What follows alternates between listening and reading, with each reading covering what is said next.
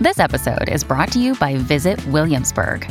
In Williamsburg, Virginia, there's never too much of a good thing. Whether you're a foodie, a golfer, a history buff, a shopaholic, an outdoor enthusiast, or a thrill seeker, you'll find what you came for here and more. So ask yourself, what is it you want? Discover Williamsburg and plan your trip at visitwilliamsburg.com. This episode is brought to you by Shopify. Forget the frustration of picking commerce platforms when you switch your business to Shopify, the global commerce platform that supercharges your selling wherever you sell. With Shopify, you'll harness the same intuitive features, trusted apps, and powerful analytics used by the world's leading brands. Sign up today for your $1 per month trial period at shopify.com/tech, all lowercase. That's shopify.com/tech. Seemingly out of nowhere, people have started viewing me as some kind of generationally definitive writer, which gives me the single worst case of imposter syndrome I've ever had, and also makes me feel like the luckiest person in the whole world. Hi, I'm Rachel Hampton, and you're listening to ICYMI. In case you missed it, Slate's podcast about internet culture. And it is a gorgeous spring day here in the ICYMI-verse. The sun is shining, the flowers, they're blooming, the birds are chirping, and both Allegra and Flonase are making fortunes off of me because I can't breathe through my nose right now. I love it.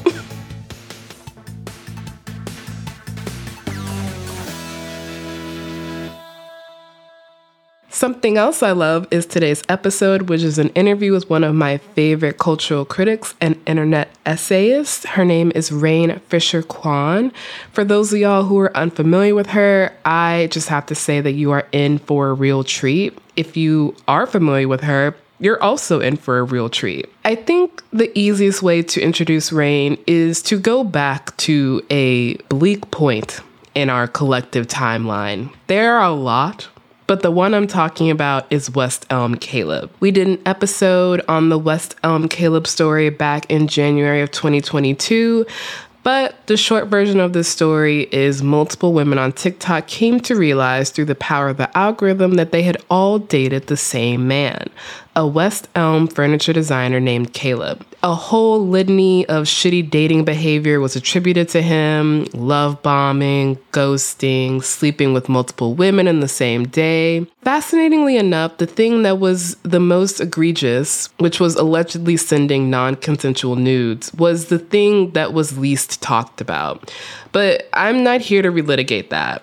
The reason that this is important for today's episode is best summed up by a Vanity Fair article about Rain. Quote, when West Elm Caleb metastasized from a TikTok inside joke into an online urban legend, denizens of a certain corner of the platform turned to one voice in particular for the definitive take on the latest contentious internet main character. Rain Fisher Kwan, a 20-year-old Vancouver-based culture writer known across TikTok for her persona as @RainCorp and internet princess at large. And those denizens turned to Rain for good reason. Her take, as her employees expected, was one of the most nuanced and compassionate towards everyone involved. She wrote of the West Elm Caleb affair, quote, the fact that hordes of women gleefully ate up tongue-in-cheek Caleb-branded ad campaigns made it clear to me that any justifications of a high-minded feminist morale were purely aesthetic. Either you admit that you're cool with companies making money off of an abuse scandal, or you admit that the anti-Caleb campaign was never really about abuse at all. In the years that Rain has been active online, she has amassed a loyal and devoted following on multiple platforms. She has over 250,000 followers on TikTok, 66,000 on Twitter, and over 50,000 on Instagram. She's been interviewed by Dazed, Vanity Fair, and Vox. Her Substack Internet Princess counts among its thousands of subscribers celebrities like model Emily Ratajkowski, who cited one of Rain's essays on her podcast. I'm going to play a clip from Rain Fisher Kwan, the Internet Princess. One of her TikToks popped up on my feed of her reading from this Substack.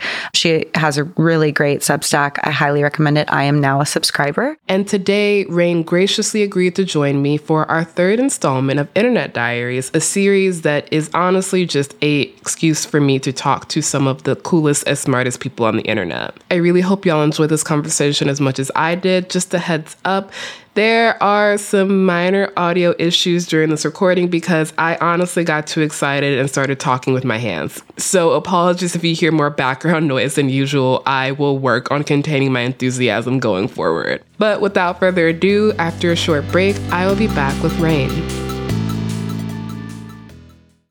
Tired of not being able to get a hold of anyone when you have questions about your credit card? With 24/7 US-based live customer service from Discover, everyone has the option to talk to a real person anytime, day or night. Yes, you heard that right. You can talk to a human on the Discover customer service team anytime. So the next time you have a question about your credit card, call 1-800-DISCOVER to get the service you deserve. Limitations apply. See terms at discover.com/creditcard. When you need mealtime inspiration, it's worth shopping Kroger, where you'll find over 30,000 mouth-watering choices that excite your inner foodie. And no matter what tasty choice you make, you'll enjoy our everyday low prices, plus extra ways to save, like digital coupons worth over $600 each week. You can also save up to $1 off per gallon at the pump with fuel points. More savings and more inspiring flavors make shopping Kroger worth it every time. Kroger, fresh for everyone. Fuel restrictions apply. This episode is brought to you by Progressive Insurance. Hey, listeners, whether you love true crime or comedies, celebrity interviews, news, or even motivational speakers, you call the shots on what's in your podcast queue, right? And guess what? Now you can call the shots on your auto insurance, too. Enter the Name Your Price tool from Progressive. The Name Your Price tool puts you in charge of your auto insurance by working just the way it sounds. You tell Progressive how much you want to pay for car insurance. Then they'll show you a variety of coverages that fit within your budget, giving you options. Now, that's something you'll want to press play on. It's easy to start a quote, and you'll be able to choose the best option for you fast.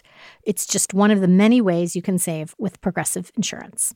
Quote today at Progressive.com to try the Name Your Price tool for yourself and join over 28 million drivers who trust Progressive. Progressive Casualty Insurance Company and Affiliates. Price and coverage match limited by state law.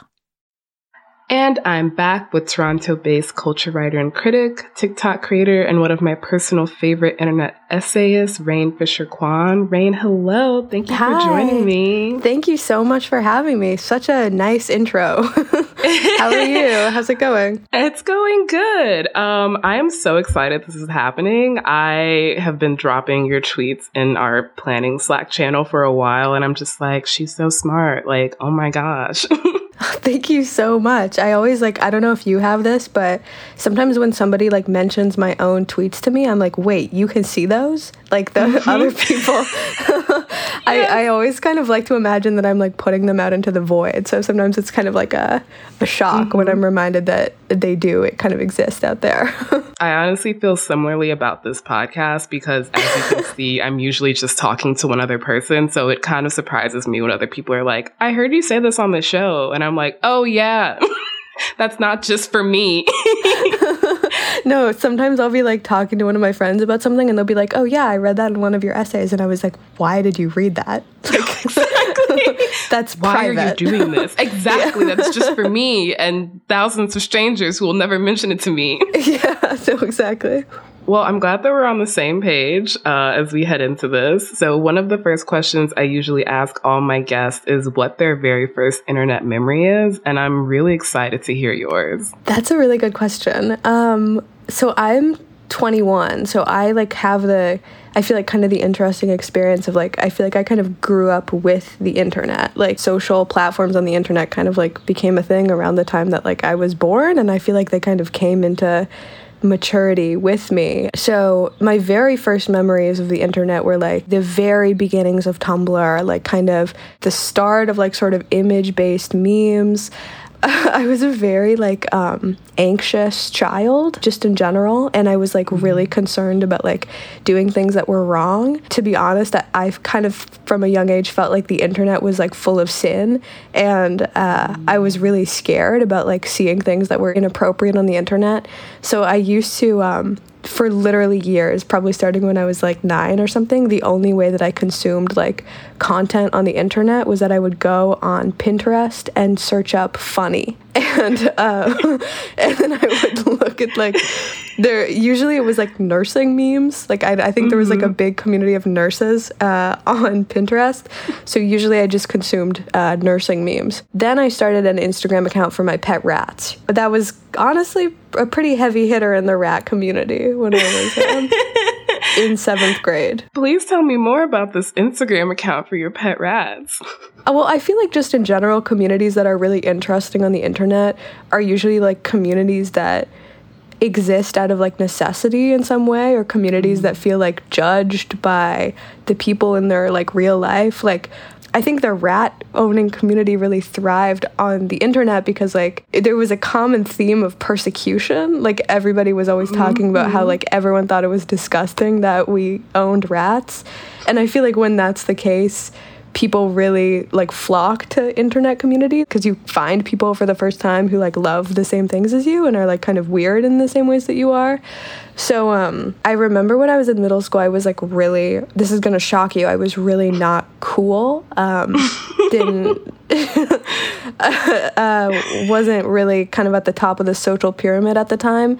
But my rat account quickly gained over 100 followers, which when I was in the 7th grade was a really big deal.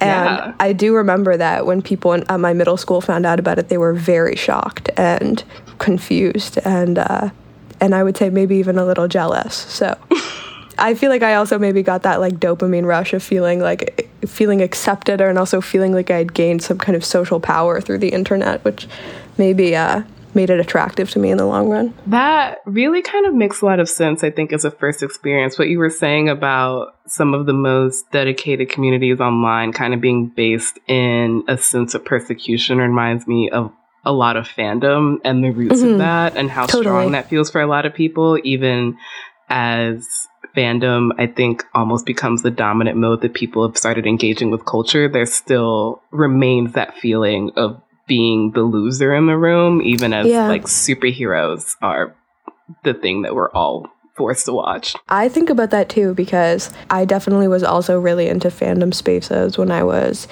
young, when I was in middle school, around that age. And what's really interesting, you know, like I was on Tumblr, I was into like Doctor Who and Sherlock, stuff like that.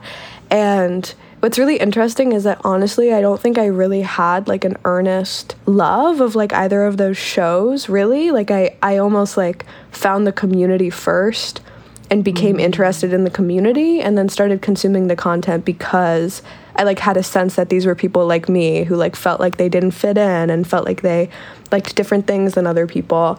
And I think often the content almost becomes like secondary. I have like noticed before how there's still this like culture of persecution amongst like 35-year-old white male Marvel fans who still think that they're like freaks for consuming like the #1 most popular mega franchise in human history. It's definitely really interesting to watch it unfold. The concept of tripping kind of backwards into fandom is really, really interesting to me, starting from a place of this community looks cool and I'm going to get involved in it based on that versus an earnest love of like Doctor Who, which was a fandom I was also in.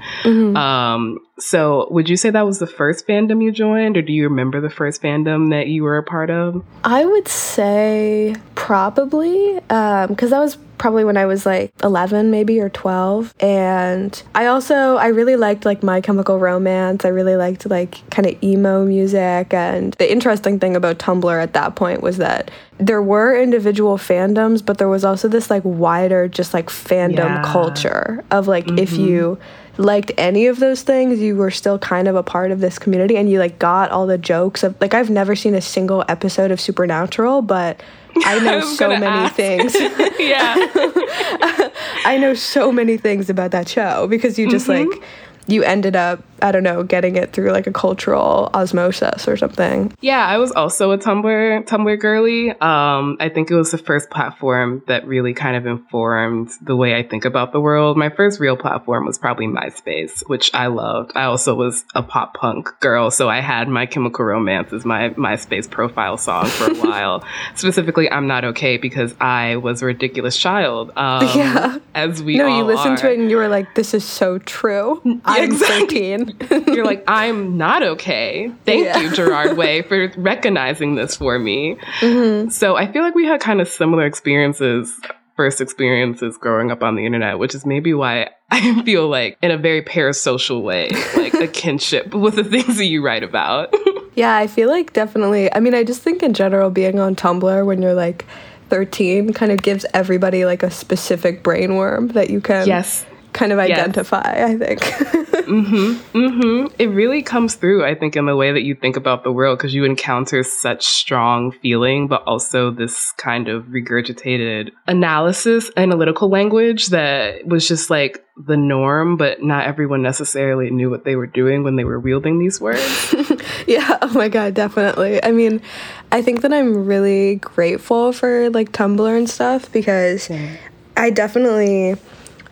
it got me just like interested in feminism at like such a young age. And like, I can't think of any other place where I would have been like introduced to the kinds of ideas that, I mean, when I was in the 9th grade, I really like watched the culture shift. Like when I started high school in 9th grade, it was really not cool to be a feminist. It was still one of those things where like nobody called themselves a feminist. Guys made fun of me for being a feminist. Like everybody thought it was crazy, even other women. And then by the time I was like in the 12th grade, it was just like the coolest thing. Like everybody was wearing like the shirts that said feminist. And it was really interesting to watch that culture shift. Tumblr was really ahead of its time, like in a lot of ways. You also saw like the craziest fucking opinions and like the craziest people in the entire world. Yes. So I think it was good because I think it also, there was definitely a little while where I think everybody was a little bit insane because it was hard to tell what was right and what was wrong. But I think for me, it also gave me an ability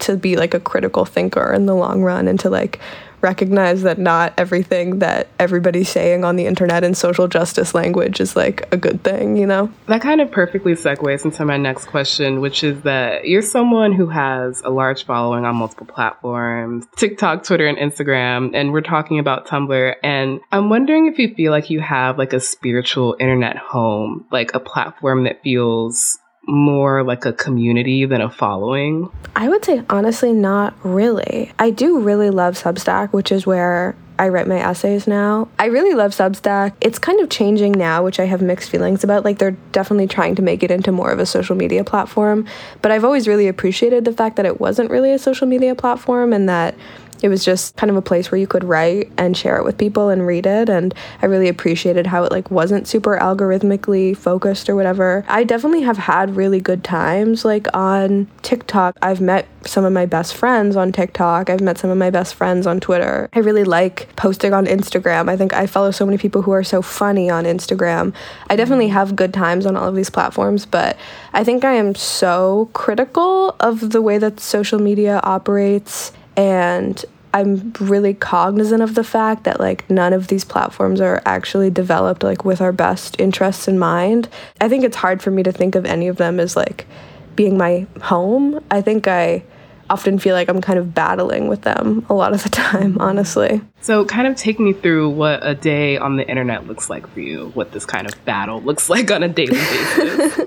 I think I struggle because I still like am somebody who has a lot of kind of anxiety and kind of moral anxiety about like what's right and what's wrong and what are like good impulses to indulge and what are like bad impulses to indulge. And something that I am really critical of on the internet is that I think there are incentives in place that encourage people to kind of indulge really unhealthy impulses and really unhealthy ways of like relating to other people. So, I mean, usually I would say I spend the most time on Twitter of anything. I've been posting a lot less on TikTok because I've really come to dislike it. And the other thing I think that I really appreciate about Substack is that I own all my content. Like everything I create, I own it and I own my email list.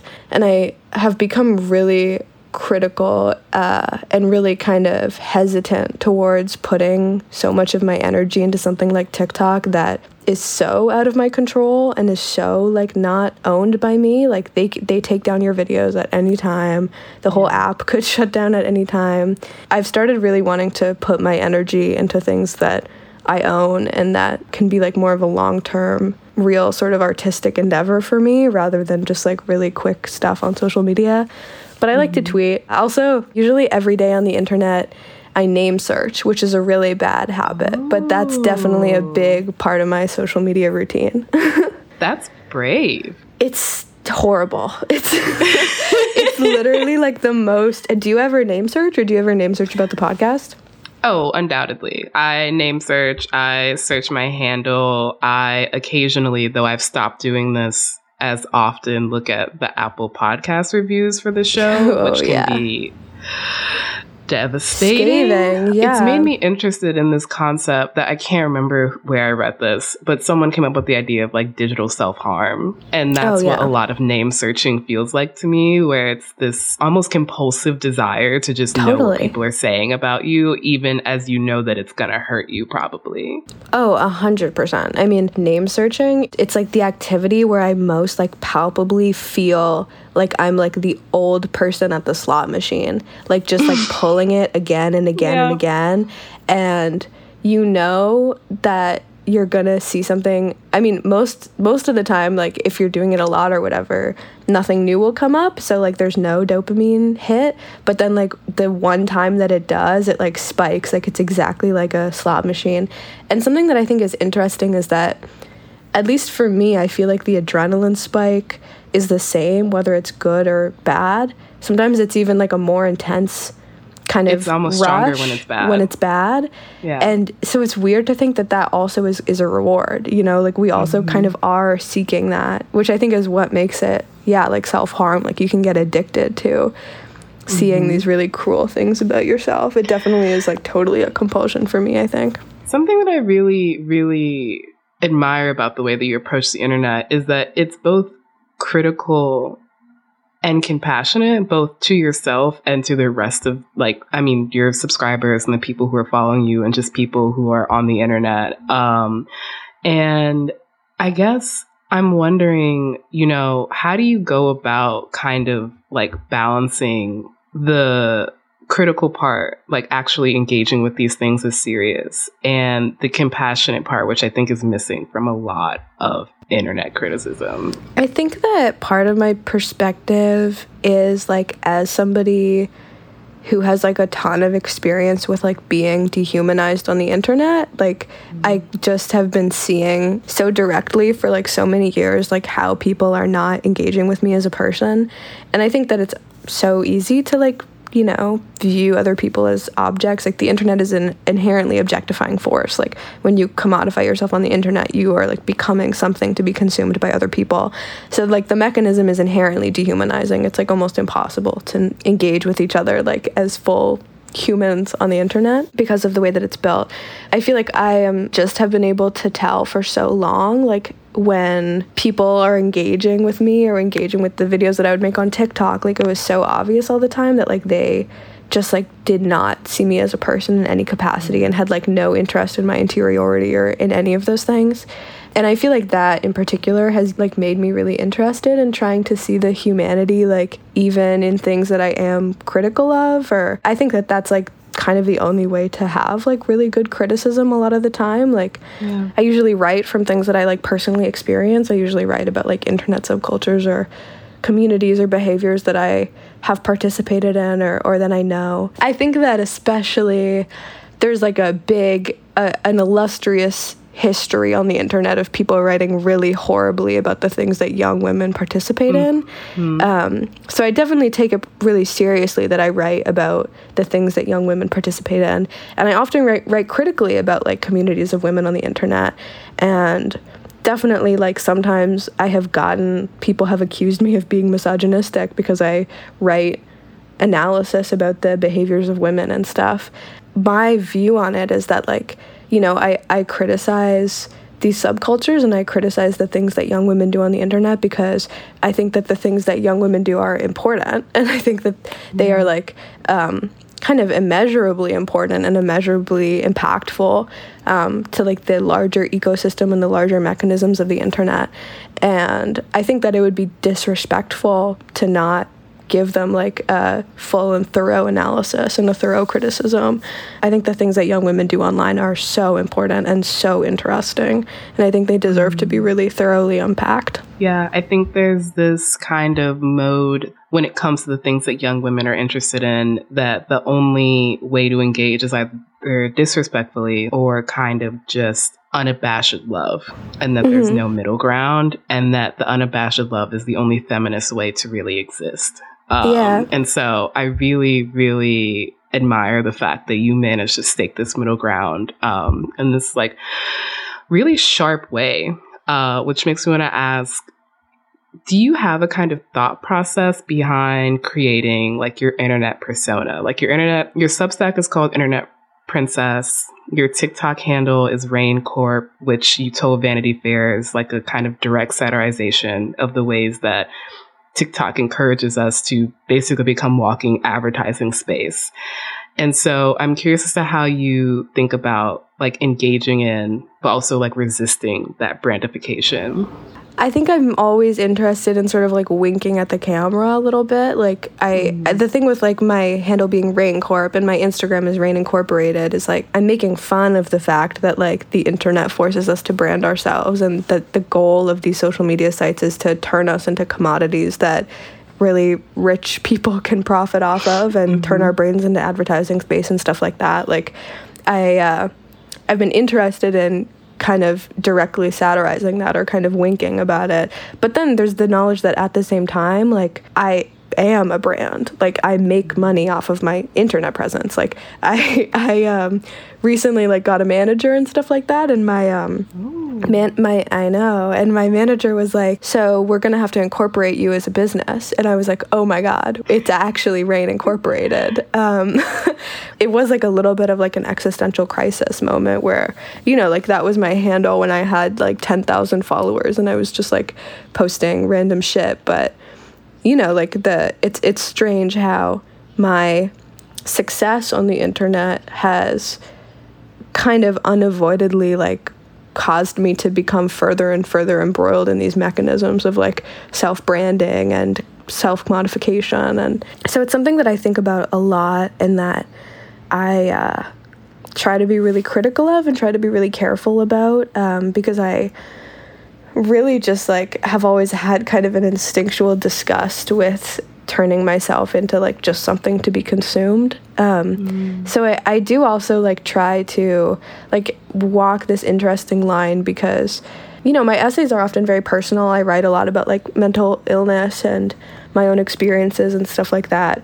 And I think something that's interesting is that a lot of the people who read my essays like really feel like they know me, which is like, you know, happens to a lot of people on the internet in a lot of different ways. It's far from unique to me, but I think they feel like they know like a lot about my life.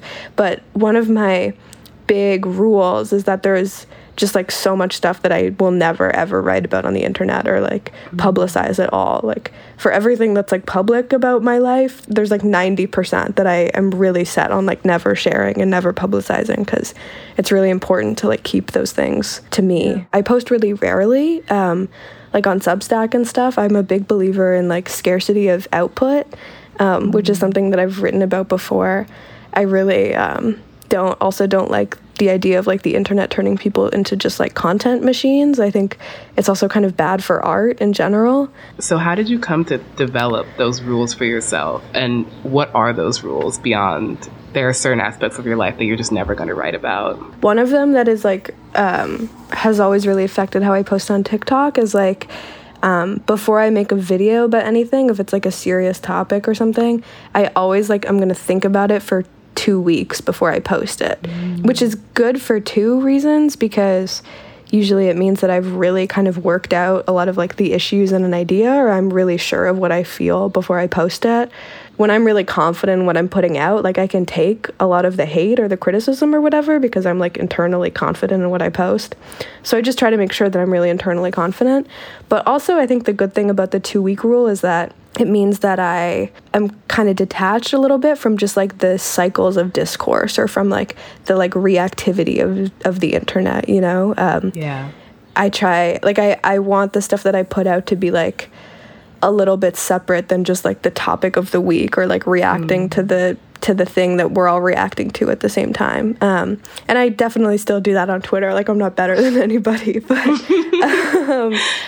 but I know enough to know that I don't know that much, you know? That is a level of, I think, self-awareness that a lot of people lack. The take cycle is so interesting to me. The show comes out twice a week. We're constantly battling when to cover something. At what point is it actually too late? If it's ever too late, at one point are we jumping on something without enough knowledge? And I love the idea of scarcity of content, even though it is not something I can currently do, but I think it comes through in a lot of your writing. Thank you. Yeah. I mean, I think I'm really lucky to like have the audience that I do. I feel like I have an audience that is really happy to receive like one 3,000 word essay a month, or like they're happy to wait and then know that like the essay that I'm going to produce is going to be like 4,000 words and is going to be like a really over considered like take on whatever thing I'm interested in writing about. I mean, I feel really lucky that there's a group of people that are willing to pay for that, because I know definitely the mode of a lot of the internet is like 2 essays a week or like a video every Sunday and that kind of thing. And yeah, it is really incredible that you have found an audience that is so willing to wait for the work that you're doing. And speaking of the work that you're doing, I'm really interested to find out what the future is of Internet Princess. So we'll be diving into that after a short break. Another day is here, and you're ready for it. What to wear? Check. Breakfast, lunch, and dinner? Check. Planning for what's next and how to save for it? That's where Bank of America can help. For your financial to-dos, Bank of America has experts ready to help get you closer to your goals. Get started at one of our local financial centers or 24/7 in our mobile banking app. Find a location near you at bankofamerica.com/talktous. What would you like the power to do? Mobile banking requires downloading the app and is only available for select devices. Message and data rates may apply. Bank of America NA, member FDIC. For the ones who work hard to ensure their crew can always go the extra mile, and the ones who get in early so everyone can go home on time, there's Grainger, offering professional-grade supplies backed by product experts so you can quickly and easily find what you need. Plus, you can count on access to a committed team ready to go the extra mile for you. Call, click Grainger.com, or just stop by. Grainger, for the ones who get it done.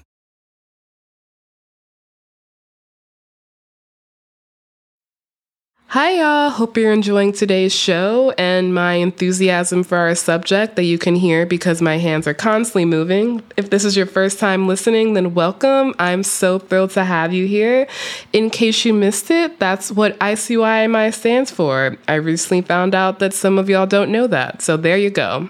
Also, our show comes out twice a week on Wednesdays and Saturdays. You are currently listening to the Saturday episode. Our Wednesday episode featured tech writer Alex Kantrowitz, and we were talking about the future of paid verification models on social media and whether or not we are exiting the free trial period of social media. You definitely don't want to miss it. I'm honestly such a huge Rain Fisher-Kwan fan. I think she's absolutely brilliant. So you're 21. You have achieved an incredible and well-deserved amount of success. And I'm going to ask you a question that I hated getting when I was 21, which is, where do you see yourself in 5 years? Where do you see Internet Princess in 5 years? It's a really good question. The big thing that I am working on right now is my book. It's really exciting. So I'm hoping in, 2 years or so, I'll have a collection of essays out. A lot of them are going to be expanded from stuff that I've published on my Substack. And then there's also going to be some original ones. And that's really exciting because writing a book has definitely always been a genuinely lifelong dream of mine. What else? I'm really hoping to get into television writing at some point, or just screenwriting in general, which I've already started to dip my toe into a little bit. That's why I got my manager. I was really lucky that some people from the screenwriting world have reached out to me already. So yeah, I mean, I feel I'm so lucky to have so many crazy opportunities that I never, especially as somebody, I was only in university for 4 months, and I dropped out under really difficult circumstances that I didn't think I would ever really recover from, personally or like financially and stuff. Like I definitely did not see my life going in a positive direction. So it's pretty amazing to think about the opportunities that I have now, and I really want to make sure that I like don't waste them. But like I think in 10 years I want to be like living on a farm or something. I'm gonna come visit you on that farm. You are always welcome. Yeah, I want to have chickens. I want to have a goat. Yeah, I don't think I can be on the internet forever. That is so fair. I often think about the longevity of a career on the internet as someone who has a career on the internet. It's just how long can you actually do this without kind of irreparably breaking your brain? And you see it happen too. You see it happening, exactly. Yes. Yeah, I like you, and it's crazy to see like so many like famous authors, so many like well-respected titans of their field or whatever, like, and it's crazy to just like be able to watch someone kind of descend into madness on the internet. And it's always like one tweet, like one ill-advised tweet that they just double down on for 10 years until it becomes like their entire life. And I never want that to happen to me. Yeah. Same. If I ever see it happening, I'll just be like, hey, girly. Yeah. So I want to get into some of your essays because, again, I just find the way you think and write about the internet just like so incredible. Thank you. So you wrote this essay on micro-individuality, and you actually read a bit of it on TikTok. So we're going to play a little bit of that clip right now. On TikTok, everybody is an it girl or a sad girl or a girl's girl or a vanilla girl, and they're all buying the same Laneige lip masks and tastefully oversized sweaters. Everyone's smoking cigarettes, but in an old money way, not in a white trash way, God forbid.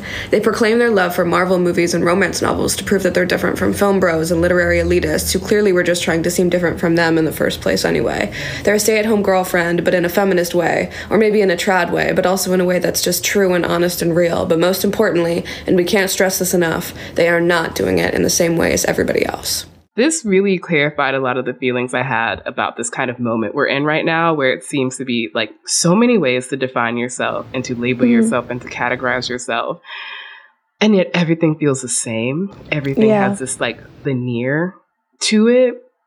And the question I have is, you were talking about this book of essays you're writing. There's always something left on the cutting room floor when you're writing criticism. And I'm wondering if there's anything you change about or add to this essay since you published it. Or are you just like, I was right and I said it? I mean, definitely.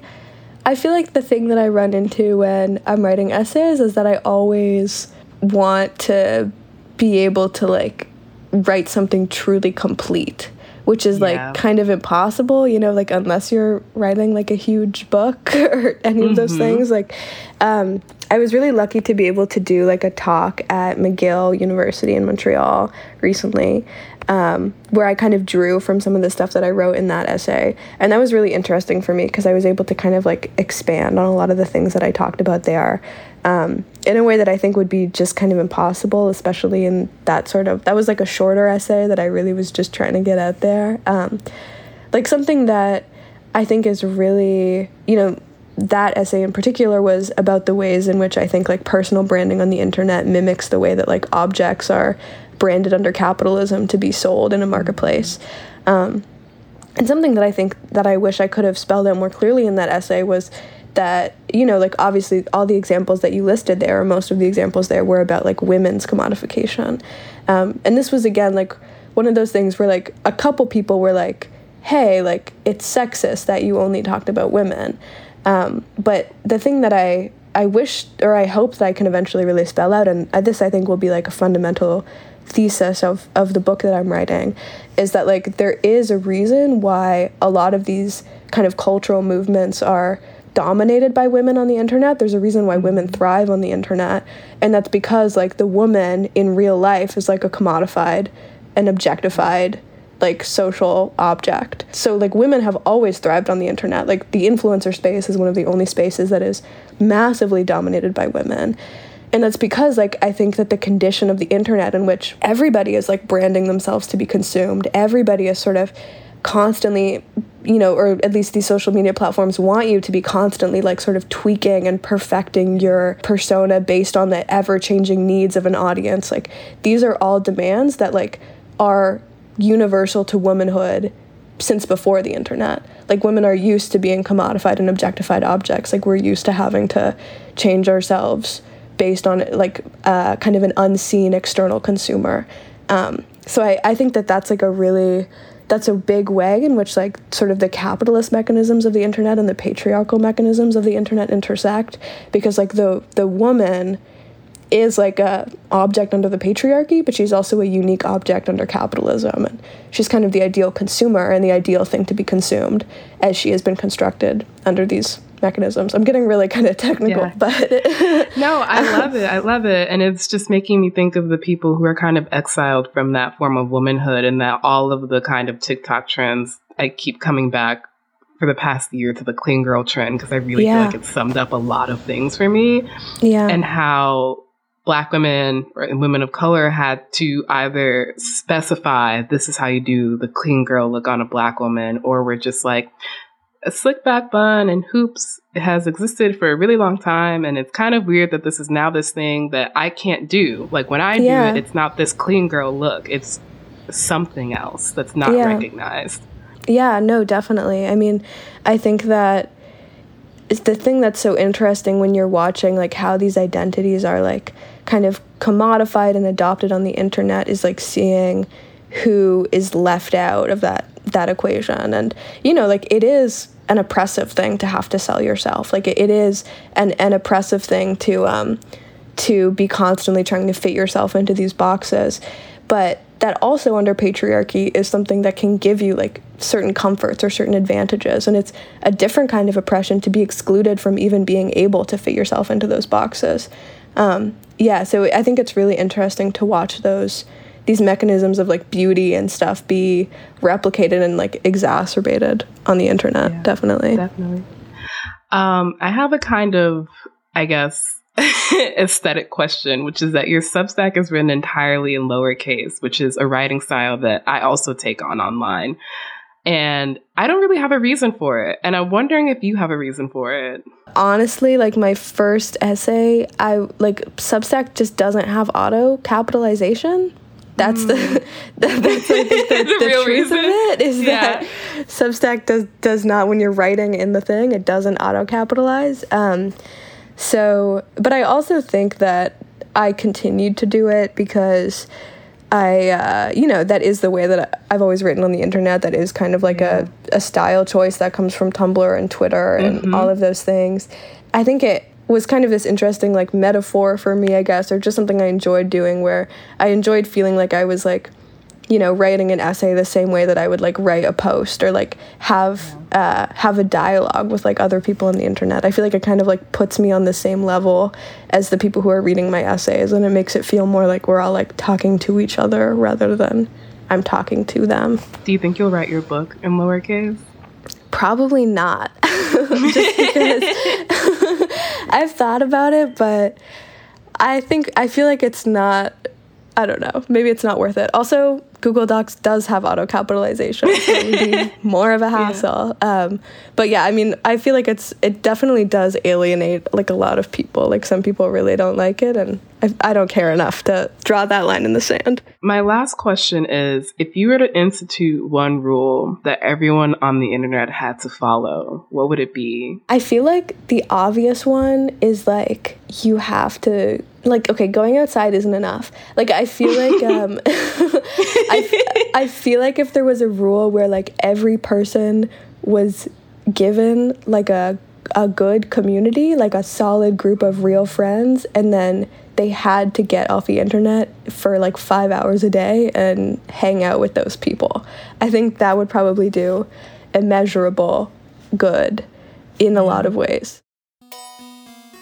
All right, that is the show. If you want to check out more of Rain's work, which I really cannot encourage highly enough, subscribe to her Substack. Her most recent essay on the ways that wellness language, like protecting your peace, ends up glamorizing and moralizing a life spent alone, is honestly an absolute barn burner. But that is it For ICYMI, I'll be back in your feed on Wednesday, so please subscribe. It is the best way to never miss an episode, to never miss an Internet Diary. If you have any recommendations for people we should have on for Internet Diaries, shoot them on over to us. Please leave a rating and review in Apple or Spotify and tell your friends about us. You can follow us on Twitter at ICYMI_pod, which is also where you can DM us your questions and suggestions for Internet Diarists. And you can also always drop us a note at ICYMI@slate.com. ICYMI is produced by Sierra Spragley-Ricks and me, Rachel Hampton. Daisy Rosario is our senior supervising producer, and Alicia Montgomery is Slate's VP of Audio. See you online or on Nursing Pinterest. Sick of being upsold at gyms? My guy, you're currently a base member? For $90 more, I can upgrade you to our Shred membership. For $130 more, you'll be a Swole member. And for just $300 more, you'll reach Sweat Platinum. At Planet Fitness, you'll get energy without the upsell. Never pushy, always free fitness training and equipment for every workout. It's fitness that fits your budget. Join Planet Fitness for just $1 down and $10 a month. Cancel anytime. Deal ends Friday, May 10th. See Home Club for details.